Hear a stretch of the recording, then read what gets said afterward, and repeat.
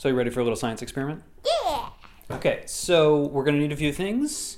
Your notebook and a pencil. Got it. Sandwich baggies. Got it. Big black Sharpie marker. Got it. Tape. Gotta find some tape. And finally, the last thing we're going to need is bread. Bread. Go grab the bread. So we are going to grow a friend.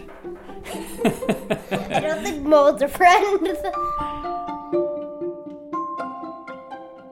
Hey there, everybody. This is Outside In, a show about the natural world and how we use it. I'm Sam Evans-Brown. Today, producers Taylor Quimby and Eric Janik are here to present another edition in our series, Inside In. Short science stories for families and individuals who want to discover how, even when they're stuck inside, the natural world ties us together. Today, they're going to teach us to appreciate a pair of organisms that we often just step right over or immediately pitch into the garbage. One is green, understated, wise, the Yoda of plants. The other is fuzzy and a little funny smelling, the fungi that make the world go round. Our friends, moss and mold. And we'll start with producer Taylor Quimby and his 8-year-old assistant producer, Phineas. I think that mold is our friend, but also it's gross. Also, it's super gross. Maybe you've grabbed a loaf of bread, hoping to make PB&J, only to find a green carpet growing inside the bag. Or dug into a carton of strawberries, felt something squishy and soft between your fingers, and looked down to see a sunken berry covered in strands of white fuzz. You may have reacted something like this. Look at that. Oh. That's really gross. Yes, mold can be gross. But when you think about it, mold is also pretty awesome. Mold is a what? Mold is a term that we use to describe fungi that are microscopic throughout their lives. This is Nick Money. No, he is not a professional wrestler or reality TV celebrity, and yes, that is his real name. He's a professor at Miami University in Oxford, Ohio. I've studied mushroom biology or fungal biology for many years, so I'm a mycologist. If you've ever seen a mushroom poking out from the forest floor, what you should know is that what you are seeing is only the tip of the fungal iceberg. Most of the time, that organism exists in the form of these very thin threads, about 10 times thinner than a human hair. And that's the feeding colony of the fungus. That fruit body is the mushroom we see in the woods. Mold is slightly different. It's an iceberg without a tip. Mold is a fungus that does make something like a mushroom, but that mushroom is also just too small to see. And strangely enough, you actually have more in common with that iceberg than you do with the plants and the trees that you see outside. In an evolutionary sense and a genetic sense, fungi are much more closely related to animals, including ourselves, than they are to plants. Plants soak up sunlight and make their own food for themselves, inside their own cells. Whereas fungi actually break down materials produced by other organisms. Sort of like us. We call them decomposers. Mold is the hungry friend who's always ready to finish your leftovers so they don't go to waste. You're gonna eat that? That looks real good. Mold and other fungi also serve our ecosystems by breaking down all the dead stuff. Without fungi, all those fallen tree trunks and dead leaves that clutter up the forest floor would pile up and up and up, choking out forest life as we know it.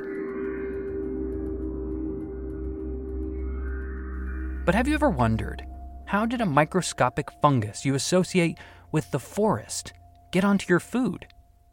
Well, it didn't really have to travel at all. It was with you the whole time. Almost every breath that we take, and I say this from first breath to last gasp, we're actually inhaling fungal spores. If you want to know just how intertwined you and mold really are, there's an easy at-home experiment you can try. There are lots of variations online, but here's the gist. Get a bag of bread, take out one slice, and using your unwashed, normal, everyday, at-home hands, Rub your hands all over that piece of bread. Get it in your elbow pit, Yeah, there we go. Okay, all right, good. All right, so now open that bag. Afterwards, place the piece of bread in a plastic Ziploc bag with a little air in there, maybe a little bit of water, and label it with a marker, Dirty Hands. Then, give your hands a thorough Corona-level hand washing. What's your go-to hand washing song? I just can't do like 30 minutes. 30 seconds. 30 minutes. Next, rub your now clean hands over another slice of bread, just like you did the first time. Okay, so let's put that in bag numero dos. Label that one Clean Hands. Finally, tape the bags somewhere out of the way, and then you just wait. It's day 1. Still no mold on the bread. Sadly. Day 2. No mold. While you're waiting, let's talk a little bit more about the life cycle of your household food-based mold. And let's start with one of the millions of wee little spores that Professor Money was talking about, the ones that are floating in the air, totally invisible, all around you. The spore slowly settles through the air, and then it alights on the surface of a tomato. As soon as it hits that tomato, if there's moisture, if there's free water, It'll slurp it up, expand, it'll inflate a little, and then it'll begin to put out a little thread. There we go. and then another, Let's go this way. And those individual threads will begin to branch. Come on, guys, over here. And then they'll branch, and those branches will branch. and then those branches will branch. And quite soon, really just within the course of a few hours then, you've got this colony, and it'll have a circular form. And as they're branching out from the center, they're absorbing more water. And they're using enzymes to break down the tomato, digesting it right there on the surface, like an external stomach. Nom, nom, nom, nom, nom. Eventually, in the center, as the tomato breaks down and shrivels up, that part of the mold colony won't have any food left. And so instead of growing across the skin of the tomato, It'll grow out of it, and it will form stalks that project into the air. microscopic mushrooms. And on the tips of those stalks, it will produce millions and millions of spores. Each of them the size of a bacteria, just a speck. Some species of mold actually eject their spores like little rockets. Poof! But most of them just wait for a little air current to take flight or get help from a friend. They can be picked up by insects, like fruit flies that will carry them around on their feet as they fly, so they can be dispersed on the wings of fruit flies. And then the process starts all over again.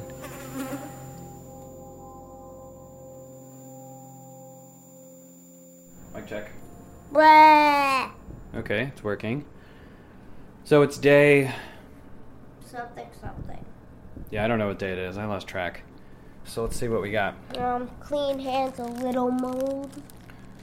A little bit of mold on, like, the side of it.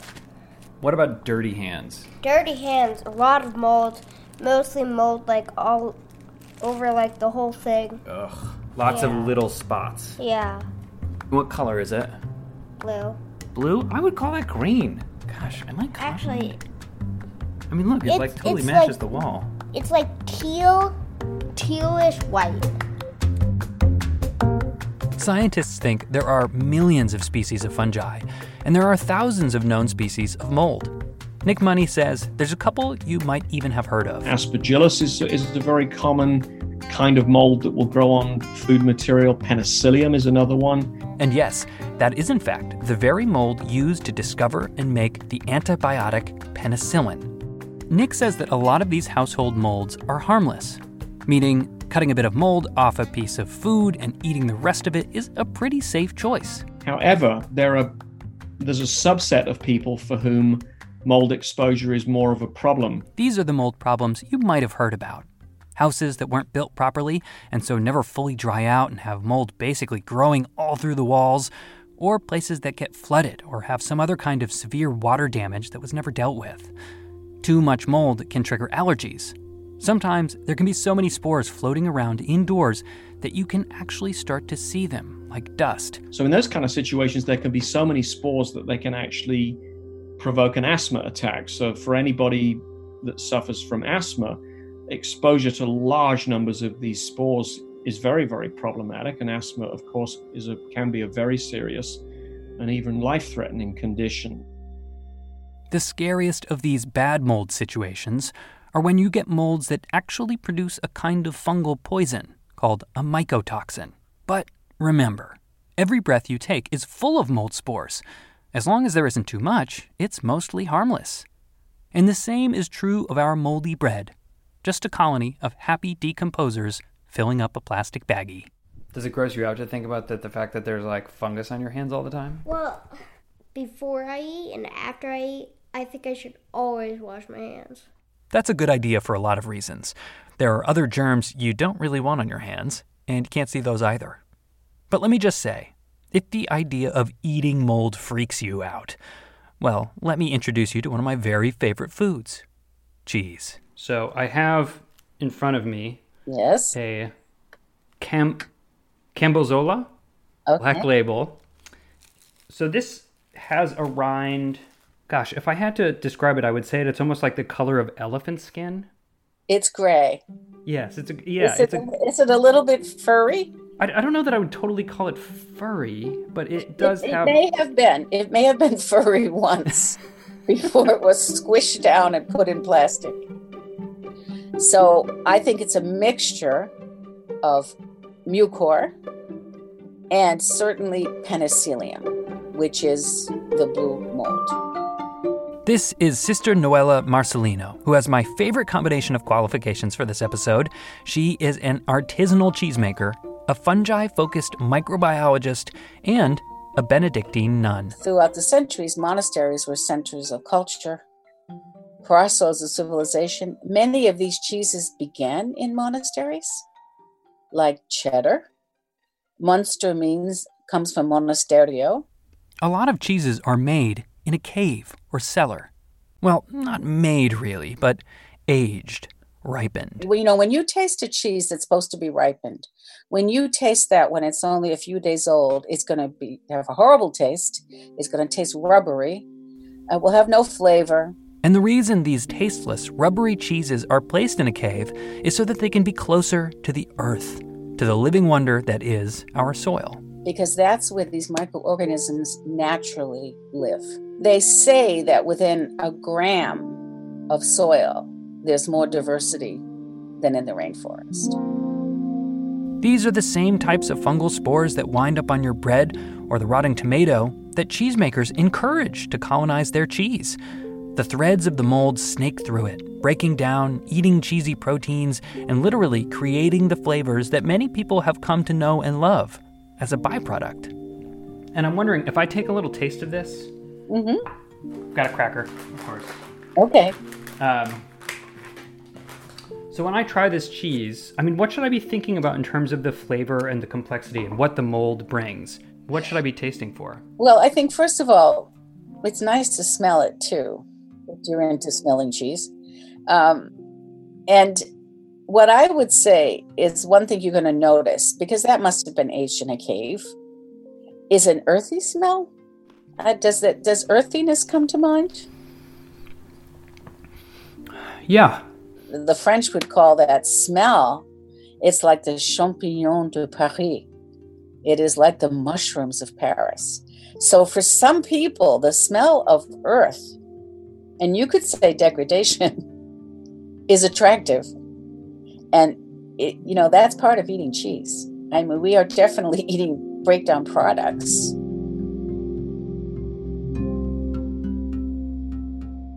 And the mold does something else too. It coats the cheese in a loving, furry embrace, protecting it from other things that could contaminate it and make it inedible. In a cheese like, I don't know if you've ever had a Tome de Savoie or a Saint-Nectaire, there are a whole class of cheeses that would have kind of this gray coat on them. Yes, she is talking about the rind, that hard crust that some cheeses have, and you may have wondered, is this edible? You can't eat it, though the squeamish might not want to after hearing this. If you were to look at that cheese at about 48 hours in the cave, you would see little hairs that are white, sort of gray. And at the end of every hair is a round ball. If you look under a microscope, that's called a sporangium. Mucor would have thousands of those hairs with a little ball on top. And what happens is there are spores on the surface of that ball and they break off. And then eventually the cheese is covered with a gray coat. So you just have to think that, what's going on a rind, it's alive.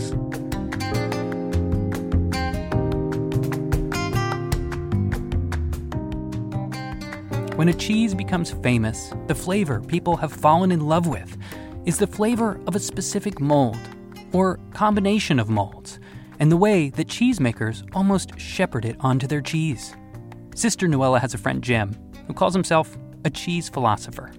He says, people are fine talking about wine and, flowery images and fruity. But he said, do they really want to talk about what cheese reminds them of? Like locker rooms? Or smelly socks? Or death. Mold and fungi are decomposers. They come for foods when it gets old. They break down trees and plants when they've fallen in the woods. And they come for us when we die too. I think in general, we tend to not want to look at degradation. Certainly, we don't want to look at death.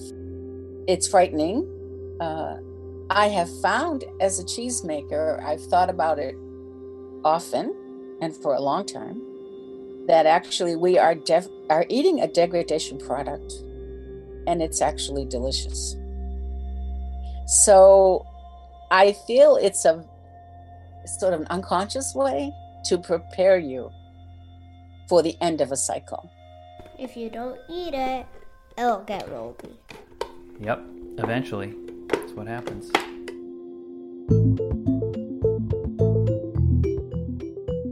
They're always with us throughout our lives. They're in us, they're on us. Yes, there's a certain Zen-like sense in which we can accept that interaction with the microscopic world. And there's something beautiful about that. Absolutely. Nick Money, Sister Noella, and I agree. Perhaps there is a little magic or grace in even the fuzziest, stinkiest mold. That's Mucor. Yeah. Isn't that gorgeous? It's amazing. People might say, well, why, as a Benedictine nun, why are you studying science and not theology? But I see God in that.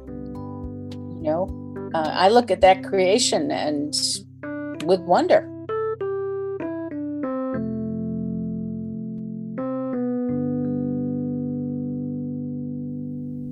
You should still toss out your moldy bread, though. Gross. Too gross. All right, bye, mold. Bye, Mom. See ya.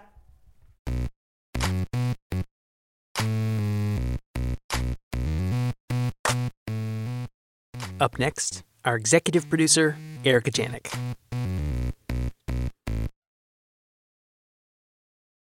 And now, executive producer Erica Janik on an organism celebrated in the Japanese national anthem.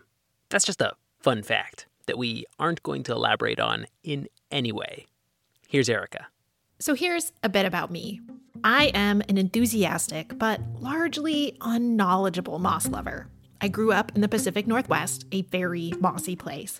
Got engaged near the Hall of Mosses in Olympic National Park. My phone is filled with close-up glamour shots of moss. I just love the bright green color and the textures. So I decided that now is the time, when we're all sticking closer to home, to get to know my local mosses. And the first thing I learned is that apparently there's one thing to clear up right away. So when my mother tells people that I study moss, their first response to her is always, oh, she studies that fuzzy stuff on bread. Oh, that's mold. That's a fungus. This is Dr. Jessica Budke, a professor at the University of Tennessee at Knoxville who studies mosses. So number one, moss isn't mold. I don't know who needs to hear this, but please stop calling moss mold. Okay, there is one reason you might legitimately confuse moss and mold, which we will get to later, but that is barely an excuse. In fact, besides apparently being confused with mold, there are a lot of things we call moss that aren't moss at all. Spanish moss? Not moss. It's actually in the pineapple family. Club mosses? Nope. those are more closely related to ferns.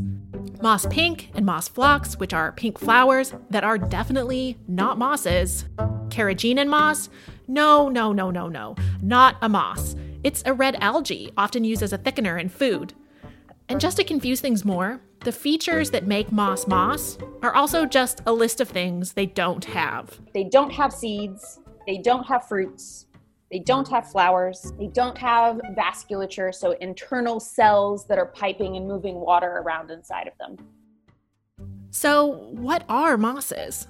Mosses are very small green plants. So they're photosynthetic. So they use air, water, and sunlight, and they make their own food. So that's one of the big things that distinguishes them from mold. Mold has to eat other things. Mosses can feed themselves. Mosses are tiny, simple plants. In fact, mosses are some of the very simplest plants on Earth. They have no roots or stems or any internal structure to hold them up. In fancy science language, mosses are bryophytes. The bryophytes are 450 million years old. That's 50 million years before there was a fern or any other plant on our planet.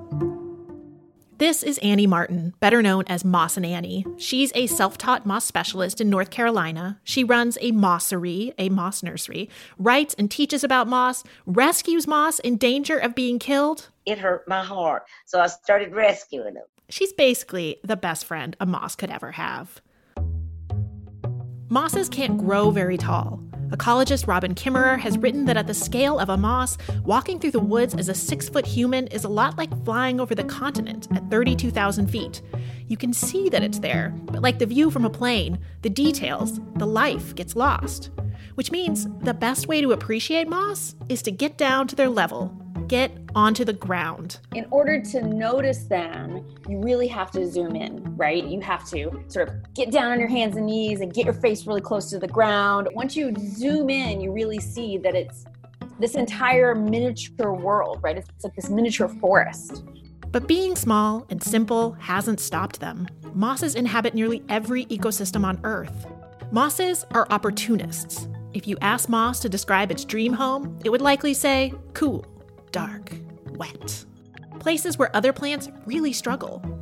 And because they don't have roots, they can't dig very deep to find moisture and even pull some water right out of the air. But that said, there are mosses that have adapted to drier climates. Mosses grow on trees, sidewalks, gardens, roofs, even poop. They're called dung mosses. You have to go to far northern Alaska or far southern Chile in order to see them. And they're really neat because not only do they grow on poop, which is cool in and of itself, but besides that, their capsules make odors that smell like poop, that attract the flies, and the flies get their sticky spores stuck to them, and then take the spores to the next piece of poop. And so each place you find this moss is basically a place where a pile of poop used to be, and they so smell like poop. It's really neat, right? Like a plant that's made poop smells to trick a fly into moving it around on the landscape. So it can get, like, how do you get from poop to poop as a moss? You trick a fly. So there it is, the one reason you may be forgiven for confusing moss and mold. Did you miss it? Because mosses don't have seeds, they, just like mold, reproduce via spores. Mostly, mosses rely on the wind to carry their spores around, but sphagnum moss has evolved this little capsule which explode, shooting the spores into the air at 36,000 times the force of gravity. I'd like to see a mold do that. So really, mosses will grow anywhere that has moisture and nutrients, or where it can trick flies. And jumping on that sometimes bouncy moss is actually beneficial, Annie assured me. So you're saying it's okay to do that? It's advisable to do that. Oh, great. That helps the plant fragments or the rhizoids of a colony to attach to the soil or whatever substrate. But you can sit on it, you can lay down on it. Now, this isn't true of all mosses. Some are very fragile, but there's a whole group of mosses that can be walked on, the kinds that many people plant instead of grass in their yards. Many of us are growing moss by accident. A patch between the bricks on a front walk, a sliver between the shingles on our roofs, a fertile field under the downspout behind the garage. But purposefully growing moss, that's a different story. So a few weeks ago, I tried to grow my own moss on a log using some instructions that I found on the internet. The recipe called for 1.5 cups of moss, so I went out in my yard to find some. Walking around my yard right now, I have several patches of moss here, some growing around my plants. But I think I'm going to take the moss from the back of my house. Then I mix that with 2 cups of yogurt.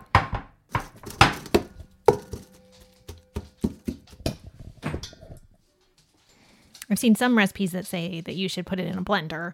I'm just mixing it by hand in this big bowl. I'm not sure what the right thing to do is, but hopefully this works. We'll find out, hopefully in a couple weeks. And I slathered it on a log. Do you know what happened to that batch? Jordan, that first batch? No. Well, it turns out that moss mixed into a slurry with yogurt is irresistible to dogs. Mine ate the whole first batch. So I mixed another one and hid the log in a different part of the yard. But both Annie and Jessica said I probably shouldn't have done this at all. It yields very inconsistent results, and so I consider it a haphazard method. Why waste your blender, and how many blenders would it take to fill up a yard? So trying to get mosses to grow places they aren't already growing is really hard. If you really want more mosses in your life, it might take a while because you have to try to replicate the types of places and conditions that mosses already like to grow. Annie had a different recommendation for growing moss, one that doesn't involve blenders or buttermilk. And you can make your own moss dish garden, which would be in an open container, or you can use a jar or some type of a glass container to create a terrarium. And it's fun for all ages. I must say that the older you are, you may even get more excited than the little kids. The place to start your dish garden is with harvesting mosses growing in your area. But rather than just growing mosses, you might just want to get to know it. This might be tricky, as there are as many as 13,000 species of moss, and most don't have common names. Plants aren't like the bird community. The bird community has official common names for all the birds. We don't have official common names for all the mosses. But that just means you can make up your own common names and decide what you want to call them. There are some really good visual guides to help you tell your new green friends apart. You can find them on Annie's website, Mountain Moss, and in the perfectly named A Visit to the Miniature Forest that Jessica helped write. Jessica had some tips for getting to know mosses. First, it helps to see where the moss is growing. Many mosses prefer a particular surface, like rocks or the base of trees. Some mosses are very substrate specific, so they're only growing on the sides of trees, or they're only growing on a tree branch, or they're only growing on rocks, or they're only growing on soils. Then, how is it growing? Upright or sprawling? So one of the growth forms has mosses that are upright, that are often in little cushions, and that don't branch very much. Versus the other kind of mosses, which are sprawling and lay flat and sort of grow along their substrate.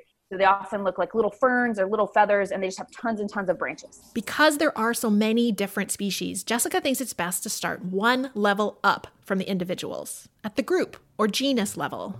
The easiest ones to start with are the big ones. So mostly there's one called the hairy-capped moss, and it's Polytrichum communi. And it's probably, like, if you put your fingers out, it's like 2 inches tall or so, which is pretty big for a moss. It's often, and it looks from the top very much like a star shape. And when you hold the leaves up to the light, you can't see through them. And they have these really pointy leaves, dark green, star-shaped. And then that little capsule that they have, the common name comes from the fact that it has a little cap of tissue on the capsule that's hairy. And so you can literally pull off the little hairy cap to help you sort of know that you found the hairy-capped moss. That's a really good one. The other one people usually know a lot is called the pincushion moss. It's in the genus Leucobryum. And so it's also called the white moss. But they look like little pincushions. They're a minty green colored moss that grows in these cute little tufts that you can poke. And you definitely should poke moss and pet them. Like, petting moss is great. Mosses also make really great neighbors, especially if you like your neighbors unobtrusive, quietly letting you know when things are wrong. Well, so mosses don't have roots, so they don't mine the soil for water. Almost all the water they get comes from rainwater. And so they're getting unfiltered rainwater that they're absorbing into their bodies, which means that they're highly impacted by what's happening in rainwater. So if there's changes in the pH of the rainwater, there's too much pollution in the rainwater. So mosses can tell us a lot about pollution and water quality. Armed with my new moss identification tools, I went to visit one of my favorite expanses of moss, a patch I now know is studded with pincushion mosses. And then I also like to think about it as making friends, right? You're like going out and like meeting a bunch of new friends and a bunch of new mosses. And then the next time you're out on your walk, it's like, hey, what's up? How you doing, Fletchergum? How you doing, Hypnum? And you could sort of say hi to them as you're like out there in the field, checking them out again.